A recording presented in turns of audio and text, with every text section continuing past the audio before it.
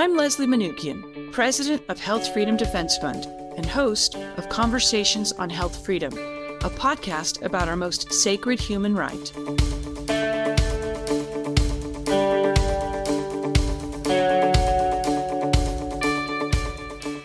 Hi, everybody. So great to be with you again. Today, I have a really fantastic guest I'm so excited about. She's someone that I got to know, gosh, how many years ago was it, Martha? Like, when did we get connected? 5 years ago, maybe? I think about 5 years ago. Yeah, it was very strange. It was before the COVID circus. And we got connected by actually the head of the school where I went and where my son went. And it was this kind of random thing. And we ended up becoming good friends. And we both have similar backgrounds in that Martha used to run the nation's largest REIT. And as you all know, I used to run money. I worked for Goldman Sachs, and then I ran money for Alliance Capital and ran the European growth portfolio management and research businesses. So we both had this finance careers in which we were successful. And then we left because we wanted to do better things. And Martha has a very unique story because she left. One of the reasons was to help her husband. So let me just say that actually, I'll come to this in a second. So Martha Carlin, that's my guest today. She's a citizen scientist and a brilliant one, friends, a brilliant one. She's a systems thinker, a wife of a Parkinson's warrior named John Carlin, and the founder of a company called the Bio Collective, a microbiome company expanding the reach of science. Since John's diagnosis in 2002, Martha began learning the science of agriculture, nutrition, environment, infectious disease, Parkinson's, pathology, and much more.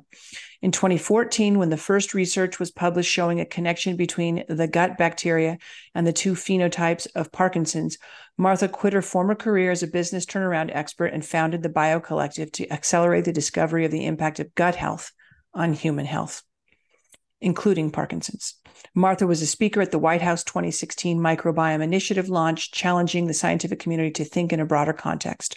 Her systems thinking background and experience has led to collaborations across the scientific spectrum, from neuroscience to engineering to infectious disease.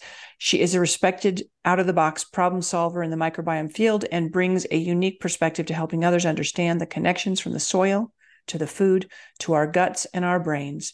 In 2021, she launched the functional probiotics brand, BioticQuest, which I take, friends, with their groundbreaking product called Sugar Shift, which recently completed a clinical trial in diabetes. Welcome to the show, my friend. Thanks so much for having me, Leslie. Yeah, it's great to have you. So I want to say something else that's not on your bio that I think is much more important than anything that's on your bio, and that I think we share in common. And that is that we are both motivated by finding the truth and using that to try and help the world. Do you think that's a fair assessment? I think that is a very fair assessment. So, we both could have stayed in what we were doing, but that just wasn't what motivated us. What motivated us was to try and find the truth. And we know that there are so many different competing interests out there in the world that actually control what people believe is the truth, even though we know that it's not. And so I wanted to say that, one, because I think it's true, and that's what really binds us together, is trying to discern truth from all the fiction that's out there. But the other thing is that we don't really know. We don't know the exact nature of life. We don't know. And there's all these debates going on, right, about, was there a lab leak, some kind of an escape from a lab? Was there gain of function? Is this a manufactured virus? Is there a virus? Is there something else? Is it snake venom? There have been people who put that forward. There are all sorts of, is it 5G? There are many different possible explanations for what has been going on in the world in the last 4 years. And I have an open mind to all of that. And I know that Martha does. And that's why we're here today, to talk about some of these possible theories and share those with you and explore them a little bit further. I really want to preface it with that this is an exploration of possibilities, that we don't know anything for truth or for fact. Like, I just read an article today that was really fascinating by a brilliant epidemiologist named Tracy Beth Hogue. And she did an analysis of some of the papers that have determined that most of, in fact, there was a paper recently that said that 17 million deaths had been caused by the COVID vaccine worldwide. And yet it doesn't really add up to the data. There are spikes in countries that didn't widely use the shot even before the shots were rolled out. There are spikes at all different strange times, even after rollout. And during what was supposedly the peak of COVID, it just doesn't make sense. And so what I want to do is have a conversation with Martha that we share with you guys that's all about, like, what are some other possibilities? What could be going on here? And Martha, because she's brilliant and because she's done, research in some other potential mechanisms or causes of action, has a different perspective. And so let's talk about that, Martha. Like, I'm going to turn it over to you and then ask you questions. I read the paper that you sent me, but yeah, go ahead. Before we start Let's in on make the this a paper, conversation. Let's be very clear. One of the things I would like to say, coming from a finance and commercial real estate background into 9 years ago, founding my company and going into the field of science, I thought I was in commercial real estate. Everything's about money. It's straight up front. Everybody gets it. You're running the tables. And when I came over to the field of science, I thought I was moving into this very lofty and high ideal of pure science. And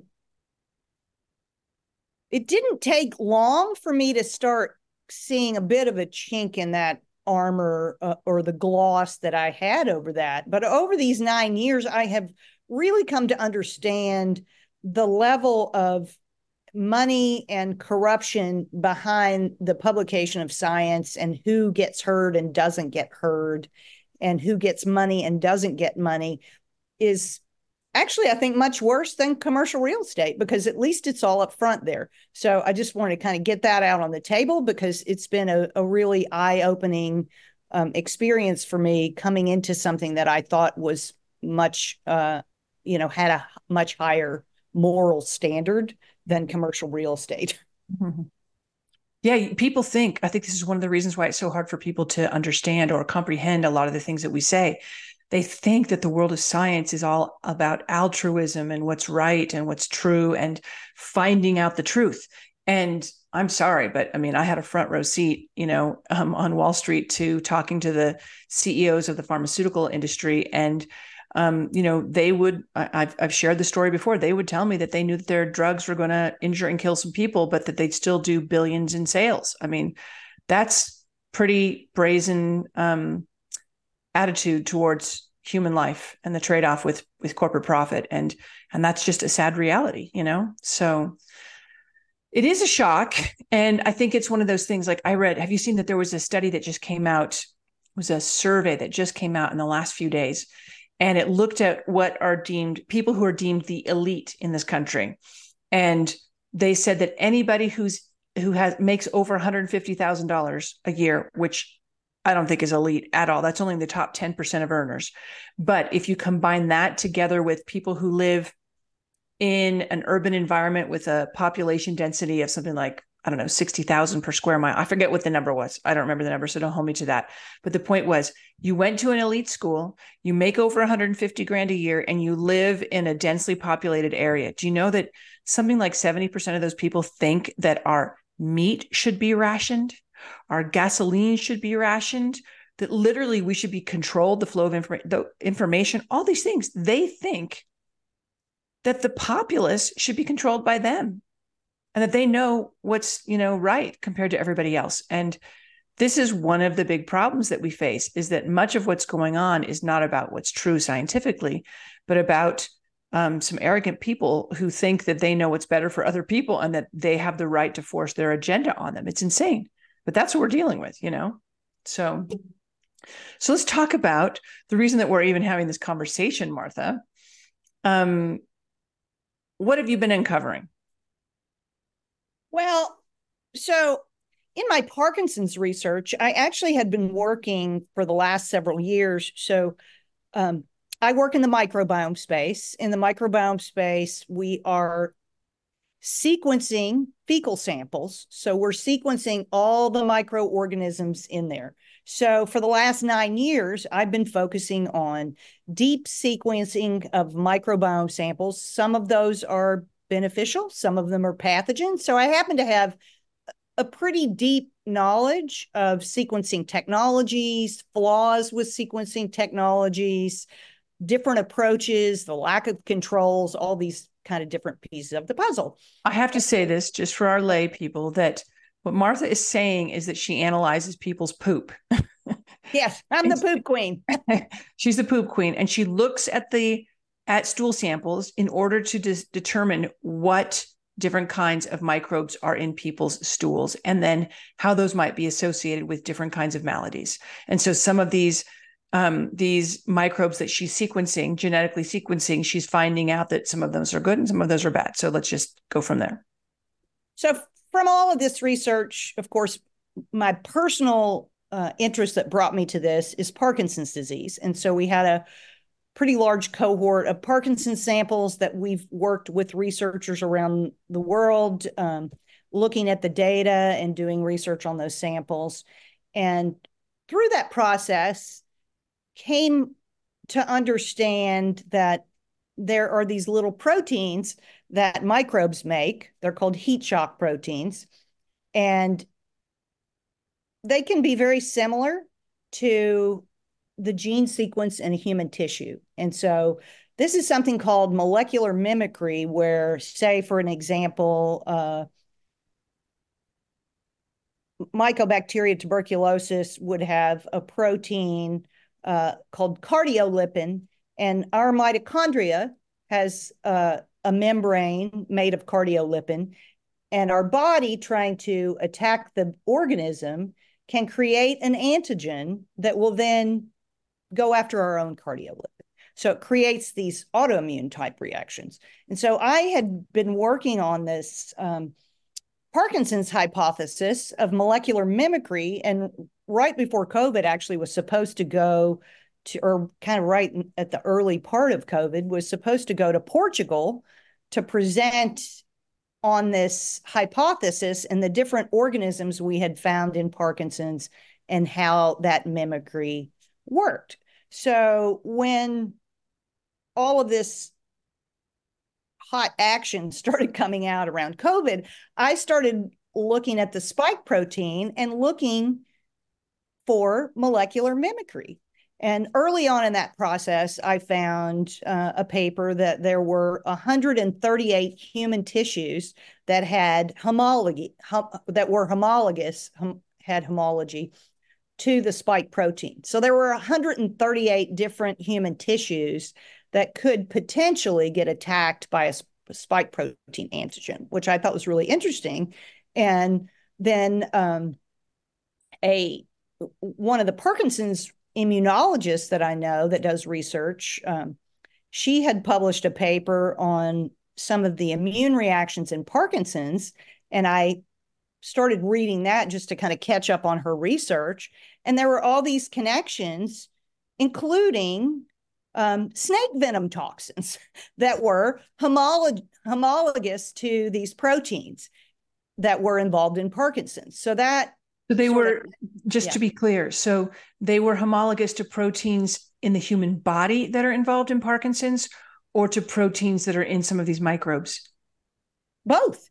Okay. So you can have, I mean, you're talking about a sequence of amino acids, basically. And so you can have a very similar sequence of amino acids. And just for simplicity, let's say it's A, B, C, D. And can I just say, sorry, a sequence of amino acids means protein. That's all it means. Amino acids make up proteins. And every single protein has been broken down into letters. Explain this part of it for us. You'll do a better job than I will. The A, B, C, D. Well, I'm using A, B, C, D, but actually the amino acids have specific letters. Oh, okay, so you were just using it as an example. So I'm just using that as a simple example. Perfect. So, if you had A, B, C, D, E, F, G was your sequence, and then you had one that was A, B, C, C, E, F, G, they're very similar. And so what happens with these overlaps, you can have a snake venom, a bacterial protein toxin, and a human protein that have overlap. And that's what's called molecular mimicry. And so as all of this controversy has come up from different things, either related to autoimmunity or snake venom or kind of different pieces of the puzzle that different either scientists or people who are involved in trying to figure out what's going on sort of latch on to a piece of the puzzle. And I think it's, maybe it's a little more complicated than just one thing. Yeah, 100%. This is what I was trying to say about the death data as well, the all-cause mortality data. It's not clear. And some researchers want us to believe that it's crystal clear, this connection between that everything was peachy until the vaccine was introduced and then everything went awry. And that's not 100% true. I think there are a lot of people who are having health issues. And I know that this may shock people for me to say it, but there are a lot of people, young people, elderly people, healthy people who didn't get the shot who are struggling with health issues. I know many people. And the question is why? What's causing it? Well, I think I think about this a lot too, because there are broader changes than just the vaccine or just COVID. So environmentally, one of my biggest concerns and the things that I've been looking at for 20 years is the use of the herbicide glyphosate. And that it's an organophosphate. It affects many, many systems, but it really affects the microbes. It affects the microbes in the earth and their ability to put nutrients into our food. It binds up the minerals and so depletes the minerals in our food. It affects the microbes in our gut and destroys the microbes in our gut, which then can also affect our gut lining. So there's this cascade of events. So, what's to say it's not partially a tipping point of the cascade of all the things that have been happening to us? It's the vaccine, it's the glyphosate, it's the air pollution, it's all of these things. It's not one single thing. And so trying to latch on to one piece of that and say it's all that, I don't think that's right or honest. or honest. Maybe some scientists just get so they're so focused in their ivory tower they don't realize it. But yeah, there are all these different things. I mean, did your mother get a DPT shot when she was pregnant? Did you eat a nutrient dense diet because our food is so nutritionally deficient? Did your family use all sorts of toxins in the home cleaning products, right? Like all these things play a role. Brush your teeth with fluoride. Like so many of these things are a problem. And as Chris Shaw, who is in our movie, The Greater Good, said in the movie, the idea that we're swimming in a toxic soup certainly is one explanation for what's going on. And I'll say also glyphosate. There are researchers who believe quite clearly, quite strongly, that it's connected to autism.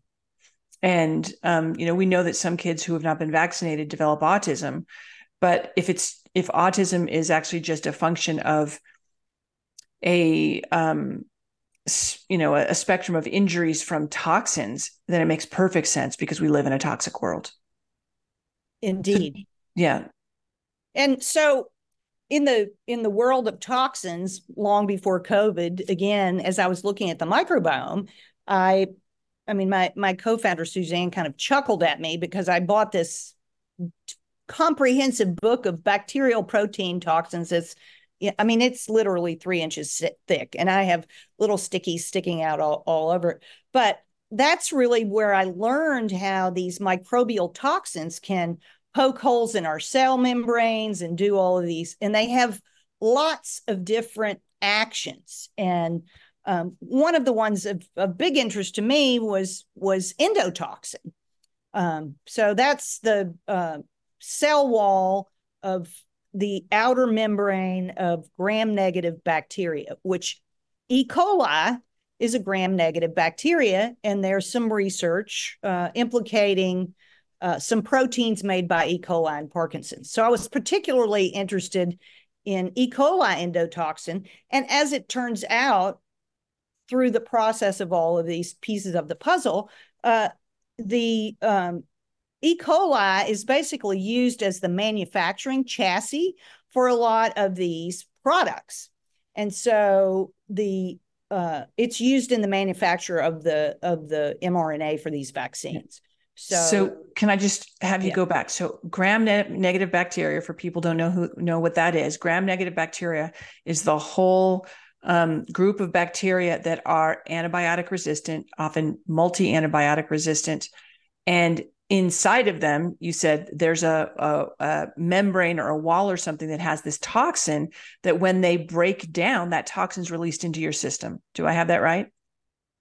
Well, they're not all antibiotic resistant, but many of them do carry the antibiotic resistance. Okay. And the endotoxin is that cell wall membrane. It's called lipopolysaccharide, or LPS. LPS, yeah.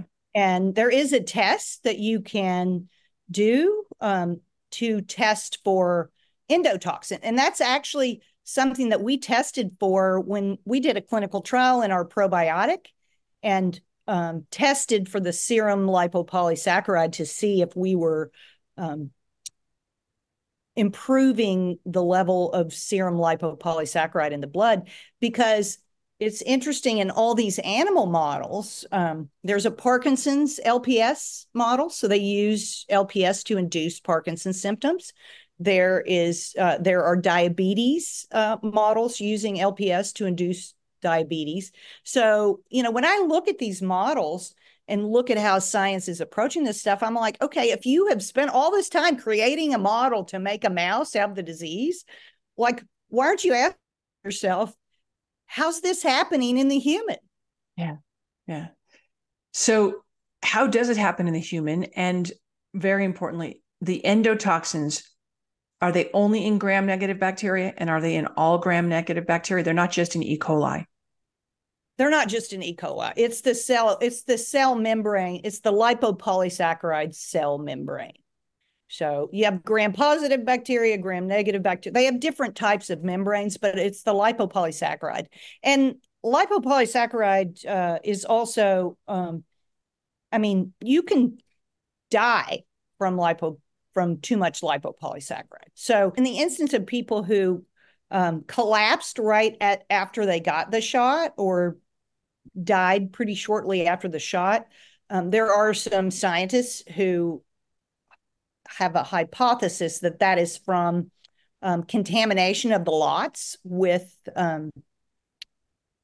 endotoxin, essentially. So in the manufacturing process, there are standards that they have to meet, that using that manufacturing process, they cannot have any more than X% of endotoxin in the finished product. And the research that they've been doing shows that there is quite a bit of variability in those lots that may have been implicated in that. And people need to understand this endotoxin, this stuff. So they made batches of mRNA, purportedly, in vats of E. coli. So that's what they say. And there are some people who say that this is ridiculous. It's not possible. And then they supposedly, clean that all up, and they just extract the mRNA and then they use that to create the shots. But the point is that you're making it in E. coli. E. coli has endotoxins in it, and endotoxins actually have a huge impact. They're really damaging to the tissues of the body. They cause tremendous damage to the vascular system, which is all of your blood vessels. And they can cause constriction, they can cause dilation, they can cause permeability, all sorts of issues. You tell me if there's anything else. But the point is that once that happens, then it can have an impact on your, the metabolic processes of the body, and also on just the physical, I'm trying to think of what the word is, the quality, like it damages the integrity, the physical integrity of the human body. Is there anything else? What else do these endotoxins do, and why would you not want them in your Well, I mean, it's ingestion? interesting because I think we actually came to having this conversation because um, I was looking at some research about the spleen, again, back to, my constant pursuit of trying to figure out what's going on in Parkinson's. And I found some research from 1958 where they were looking at the spleen, which is where a lot of our immune system, our immune cells come from, that are, the intelligence of the immune system. And they were working on these animal models. And in order to increase the sensitivity or the toxicity of endotoxin in these mice, they gave them a pertussis vaccine. And I thought, how strange. Like, the pertussis vaccine actually lowered the ability to deal with endotoxin by 37% in this study. And so I thought, wow, this is because again, I'm the poop queen, and my husband has had 120 something samples of his stool, whole genome sequenced over the last 9 years. And in actually more than one of his samples, my bioinformatics person had sent me a message. This was like 5 years ago or something. He goes, "This is really strange." But he said, "I've got a full genome assembly of Bordetella pertussis in John's fecal sample." So he was still carrying this in his fecal sample, either from, a vaccine many years ago, or, from some other environmental thing. But Was it vaccine strain, or was it something else? at The time, because I didn't have, I didn't go down that rabbit hole, but I thought, Okay. wow, that's pretty strange. And my bioinformatics person also thought it was very strange. Yeah. What's also interesting, though, is that pertussis is a bacteria, but it releases it releases a toxin into your system, and that's what causes the problem. It's not the actual bacteria; it's the toxin it releases. So I don't know if that has any play here, but yeah, it's a toxin. Yeah, just like so cholera has a toxin. You get the Shiga toxin from Shigella. There. So I mean, bacteria are endlessly fascinating, and they have amazing toolkits. And, when you say, like, people say, "Oh, it's not possible that they're growing stuff in vats and E. coli," from my experience in being in this industry, what I have learned is most of the drugs, many of the small molecule things, and people do, are actually fermented by bacteria. Most of our antibiotics were I originally identified in bacteria. They're produced by bacteria and fungi. So the toolkits that these organisms have are pretty amazing. They can break down just about anything, and they can make just about anything. So what's the significance of pertussis? Okay, so you said in the study that you read, the paper from 1958, that they found that the mice that received the pertussis vaccine had a significantly decreased susceptibility to endotoxin. Is there some significance to it being in John's sample? Well, Is it just possibly. weird? Yeah, Okay. well, possibly, because part of what we're looking at in Parkinson's is what's going on systemically. And this paper from 1958, it's kind of a mouthful, but I'm just going to read the title to you, is "Endotoxin Detoxifying Capacity of Reticuloendothelial System in Normal and Pertussis-Treated Mice." And so the reticuloendothelial system is basically what's recycling the blood. So now we've got all these problems with people with their, issues with blood vessels, with blood, with clots, so I don't know, is there a connection? And so in the process of reading this study and trying to sort of discern what was important out of it, I started picking up all the references from the paper. And in these references, then were all these connections to studying snake venoms. And I'm like, okay, we went from pertussis to snake venom. And so then I started kind of back triangulating on this stuff. And it's like, when we start to learn about how something in nature works, and in small amounts, even like homeopathy, you know, a small amount of something can be used for benefit.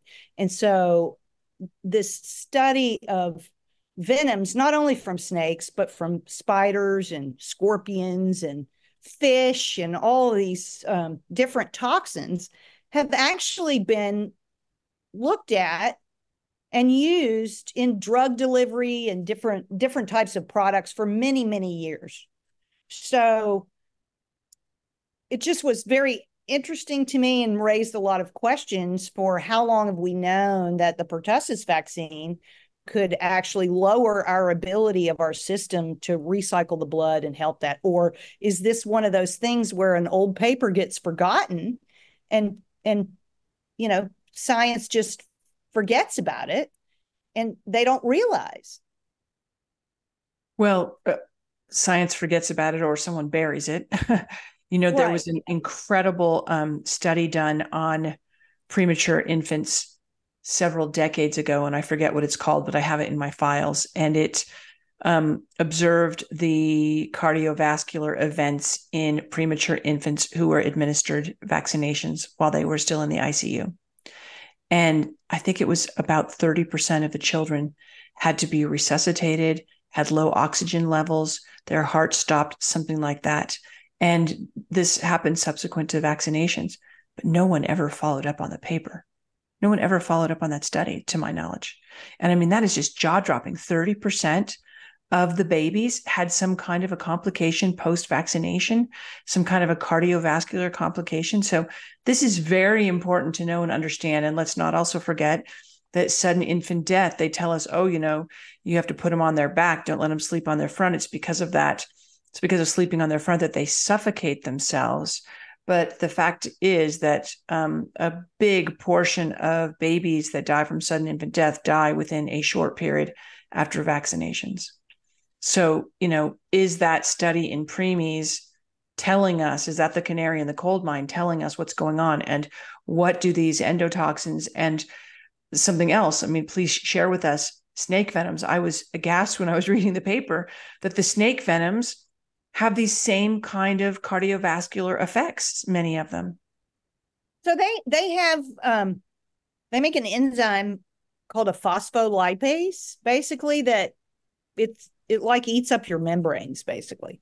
Mm-hmm. So, you know, when you start to understand, and the body needs, to some extent, we've got to be able to change things around, and a lot of, so we have phospholipases ourselves, but those venom toxins will, you know, dissolve your blood. I mean, it can dissolve your blood vessels. I mean, that's when you see like somebody who's had one of the very poisonous snakes where the whole leg or wherever they get bitten turns necrotic.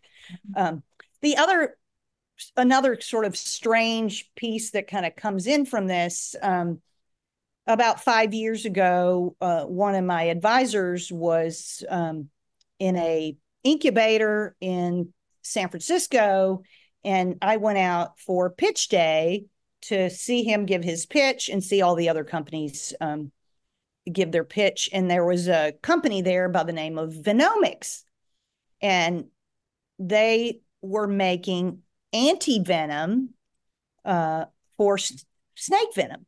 And of course, being somebody who had a startup company who also came from a finance background, I'm always thinking, like, how big is that market? And, you know, I'm looking at this, I'm like, that's not a big enough market to excite big money like snake. So I went up to their table and I said, you know, bacterial protein toxins are very similar to these venom toxins. I said, you know, have you thought about looking at, you know, bacterial toxins? And they sort of nodded their head and they said, "Oh yeah, we've got that later in the pipeline." And I said, "It seems like that would be a bigger market for you than snake venom, anti-venom, that it's not that big of a market." So I just found that kind of interesting in the timing of like all of these things that just seem kind of odd. When was that, Martha? I think it was about 5 or 6 years ago. Okay, so not very long before the COVID circus. No, So and they're just for actually people, they're still in business. I mean, you can look them up. okay, just so everybody knows, when she says an incubator, she means an incubator for small companies and businesses, not for infants For babies, yeah. or something else. So, Martha, how does all this tie in, if it does in any way, to what's been going on in the last 4 years? And I know this is speculation, so that's fine, but do you think there's a tie-in? Is there, and I know there's no one answer to any of this, but do you think there's any connection to anything that's gone on in the last few years? Well, there are certainly there are certainly a lot of pieces to this puzzle, I will say. And in finding these little bits and pieces, they fit nicely into sections of the puzzle, but is it the full picture? Absolutely not. It raises more questions for me about, what people know or don't know about our immune systems, about what we're doing to our immune systems, about the history of the pertussis vaccine. Are we all in a compromised immune state because of what we have done with our vaccine history? I think so. And so then these toxin loads we're getting exposed to, the immune system is just getting it overloaded. Yeah. I know so many women here in Idaho where I live who are in their 80s, late 70s, early 80s, late 80s, who are thin, healthy, vital. They still ski, they exercise, they're super active, they do all sorts of things. But they lived in an era before all of the, before a ton of the foods of modern commerce, what Weston Price called the foods of modern commerce, and also before all of the injections and drugs. And they're just so different. They have a vitality that younger people don't. It's And I think interesting to me because several of the scientists that I spend a lot of time collaborating and bouncing ideas back and forth with are in their 80s, and they are just as energetic as I am. And, they're going strong at 87, 88. And it's amazing to me because I do look at people my age or, my husband who got Parkinson's at age 44. Yeah. Had he gotten any vaccines in the preceding year or 2 years? Yeah, he had gotten the flu vaccine. So our children were young at the time, and he got convinced he stayed at home with our kids, and I traveled. I did not get the vaccines, and he got the flu vaccines because the doctors were saying, "Well, you're home with the kids. You should get the vaccine." So he did get the flu vaccines. Right about that 2 year window before he was diagnosed. There's a lot of pieces like he's got a high toxin load from birth. He was born in Chicago, grew up in Cleveland, Ohio when the river caught on fire. He worked on a golf course for 4 years while he was in high school and college. Out of school, he worked in the oil field in sales and servicing. So he was around a lot of hydrocarbons. And so, it's like this cascade, I think. Mm-hmm. But Yeah. there's always kind of that last the straw that breaks the camel's back. Yeah. Yeah. But there's nothing that is more invasive and more direct than injection of known toxins like mercury, aluminum, and all the other junk that's in there, So there have been these theories out there that that I don't know if it's that supposedly SARS has venom in it, or is the shots. Like, what is that? There are these theories. What is that? I think that goes back to the molecular mimicry. So the gene sequence similarity of venoms. So, and I didn't go back and look at those papers, but early on when that first started coming out, that was one of the things that I looked at. So it's this sequence similarity of those, letters of the alphabet and the overlap, that there is similarity to these different toxins.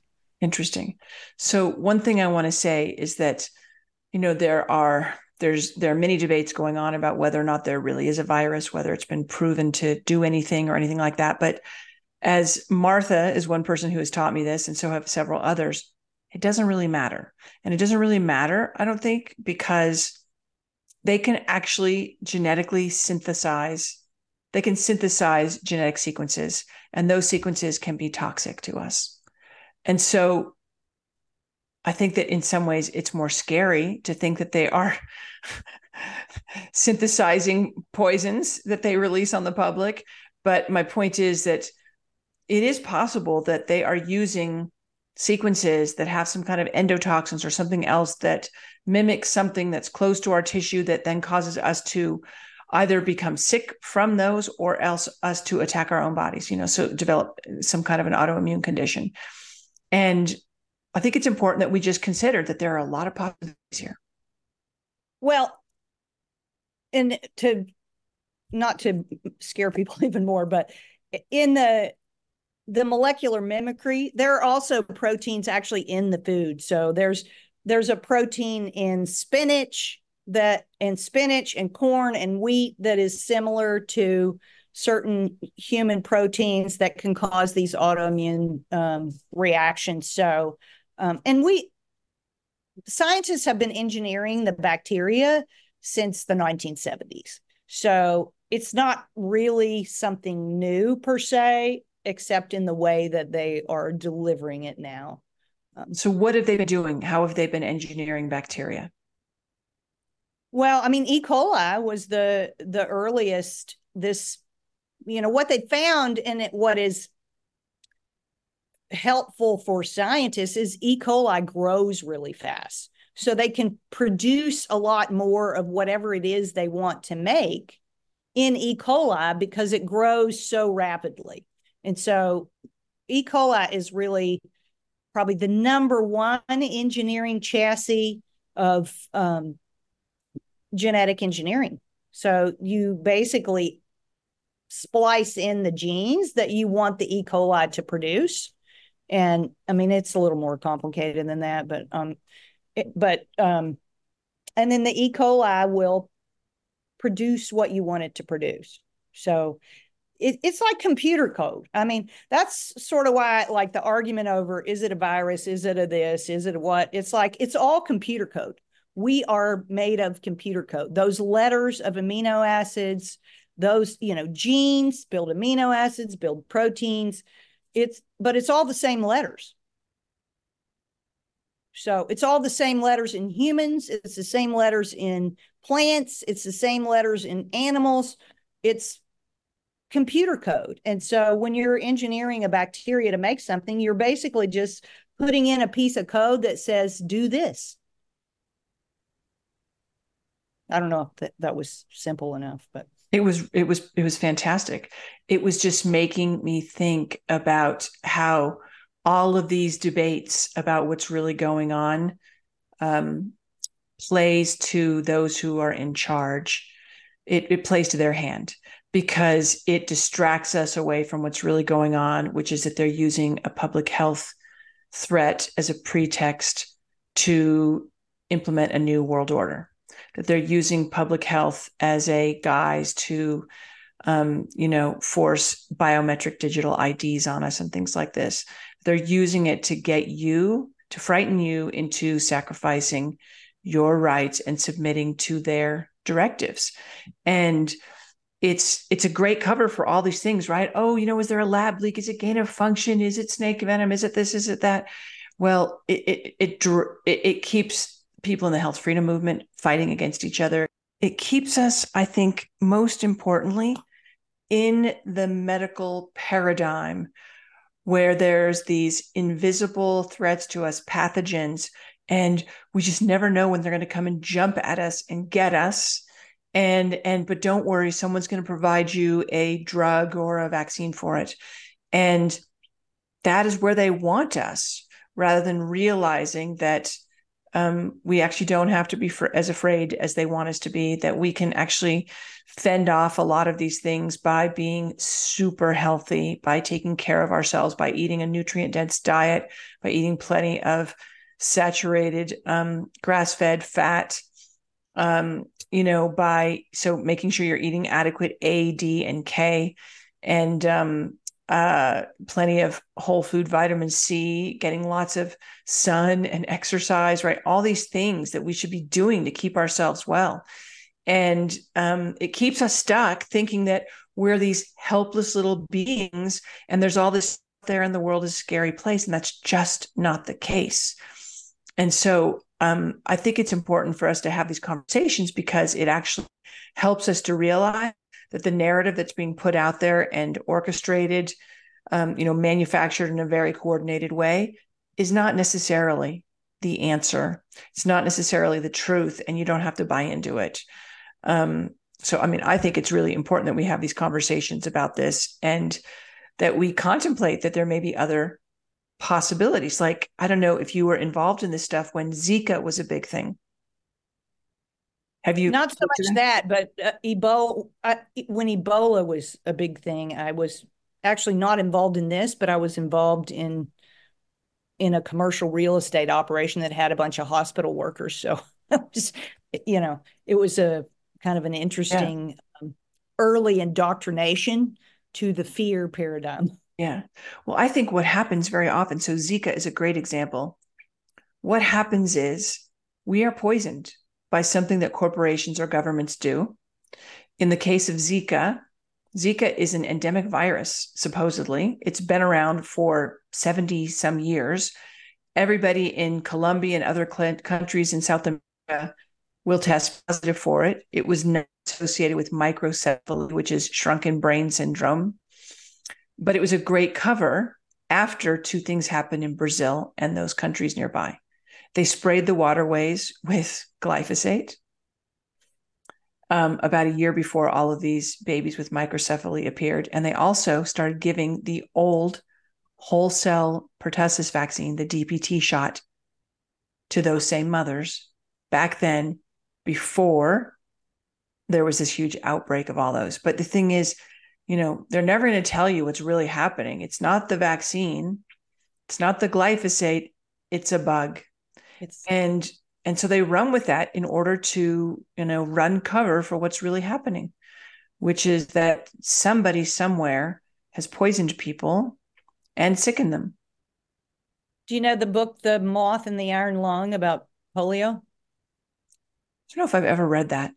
It's basically about the gypsy moth and an insecticide called Paris green that gets sprayed, and then there's actually a group of practitioners in Israel that I've been working with my probiotic actually, they're pretty convinced that it is basically poisoning. It's not, quote, a virus. So this is people in Israel.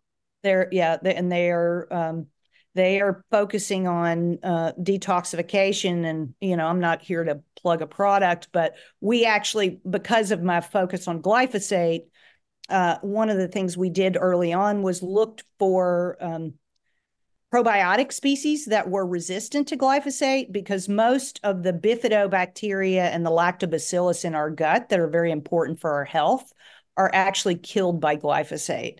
And we found a strain of Lactobacillus plantarum that we fermented from wild elderberries, basically. And it was resistant to glyphosate, and it could break glyphosate down without producing something called the AMPA that's even more toxic. And so we use that in all of our products because it helps detoxify glyphosate. It also helps with heavy metals. And then we went on to look at that approach. And we have another company called Ancient Organics Bioscience, where we're making soil-based mixed organisms that can clean up glyphosate and increase the yield. I actually was just talking to Raul before I got on here, and they've done a study in wine. In the grapes, they can actually see the reduction in glyphosate inside the grape.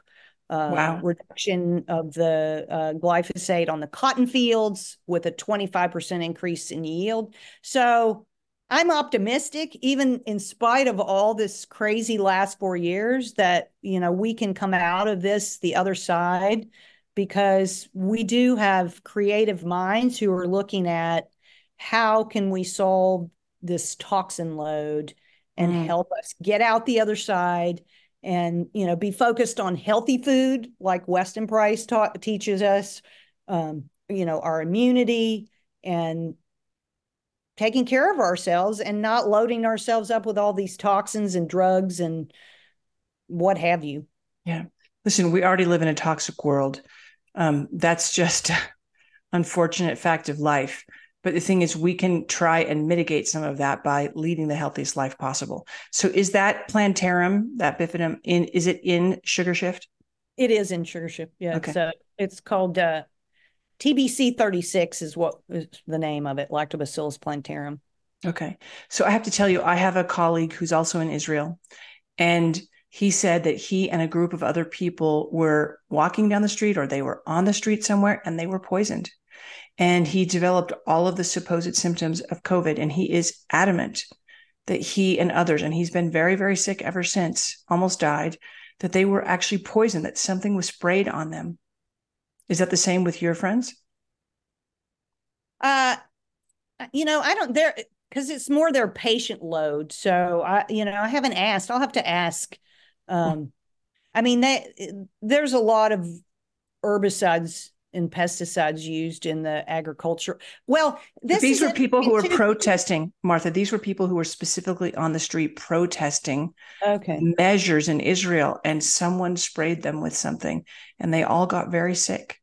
And well, so the other one was somebody who was working. So they've had some trouble with workers because a lot of their labor was coming in from other countries, and with all the shutdown, they've had to ask for volunteers to actually come work at the farms. And I did talk to another woman who had to stop volunteering because the contact with the herbicides had made her so sick.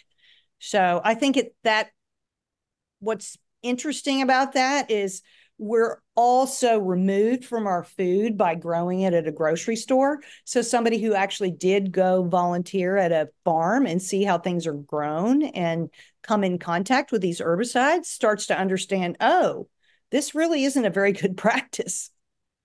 It's terrible. Yeah. And it may be herbicides, it may be other stuff. We just don't know, Well, well, we probably don't want to go down the what are they spraying in the skies route. But I was going to say, go ahead. To me, all these different. Sorry, go ahead. I mean, it could be a herbicide, insecticide, whatever. It could be something else too, right? I mean, it could be DDT for all we know. Who knows what they're spraying?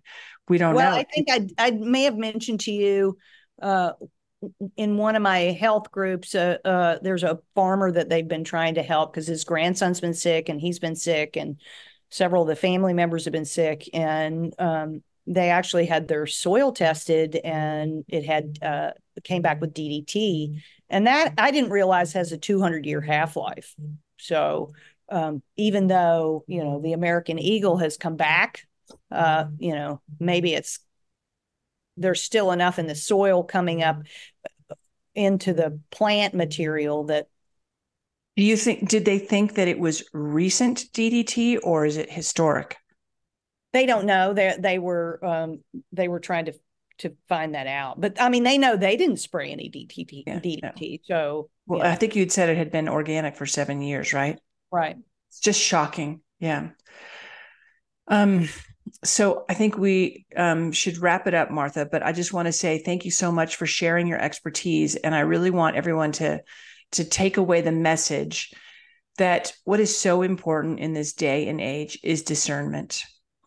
If something doesn't add up or seem right to you, dig deeper, ask questions. People who are super sensational or really promoting a lot stand to gain financially. They may have vested interests.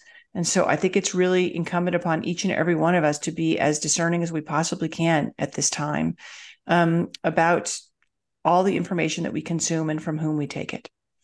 And I really appreciate you, Martha, because you're super open-minded, very, very curious, and committed to just trying to find out the truth wherever it may take you. And that's something that I just really applaud and appreciate in you. And I appreciate you just sharing some of this kind of research that you've done. I know it's not conclusive, but it's very, very interesting to share and discuss. So thanks so much for being with us. Thank you so much for having me. And I do believe and agree that it is so important for people to look for themselves and really kind of take a step back from all that noise they're getting and discern inside themselves what the truth is. Amen. Thanks so much for joining me today, Martha. Thank you. Thanks so much for listening to Conversations on Health Freedom. Please follow us at healthfreedomdefense.org, where you can become a member, subscribe to our newsletter, donate to our cause, and follow us on social media.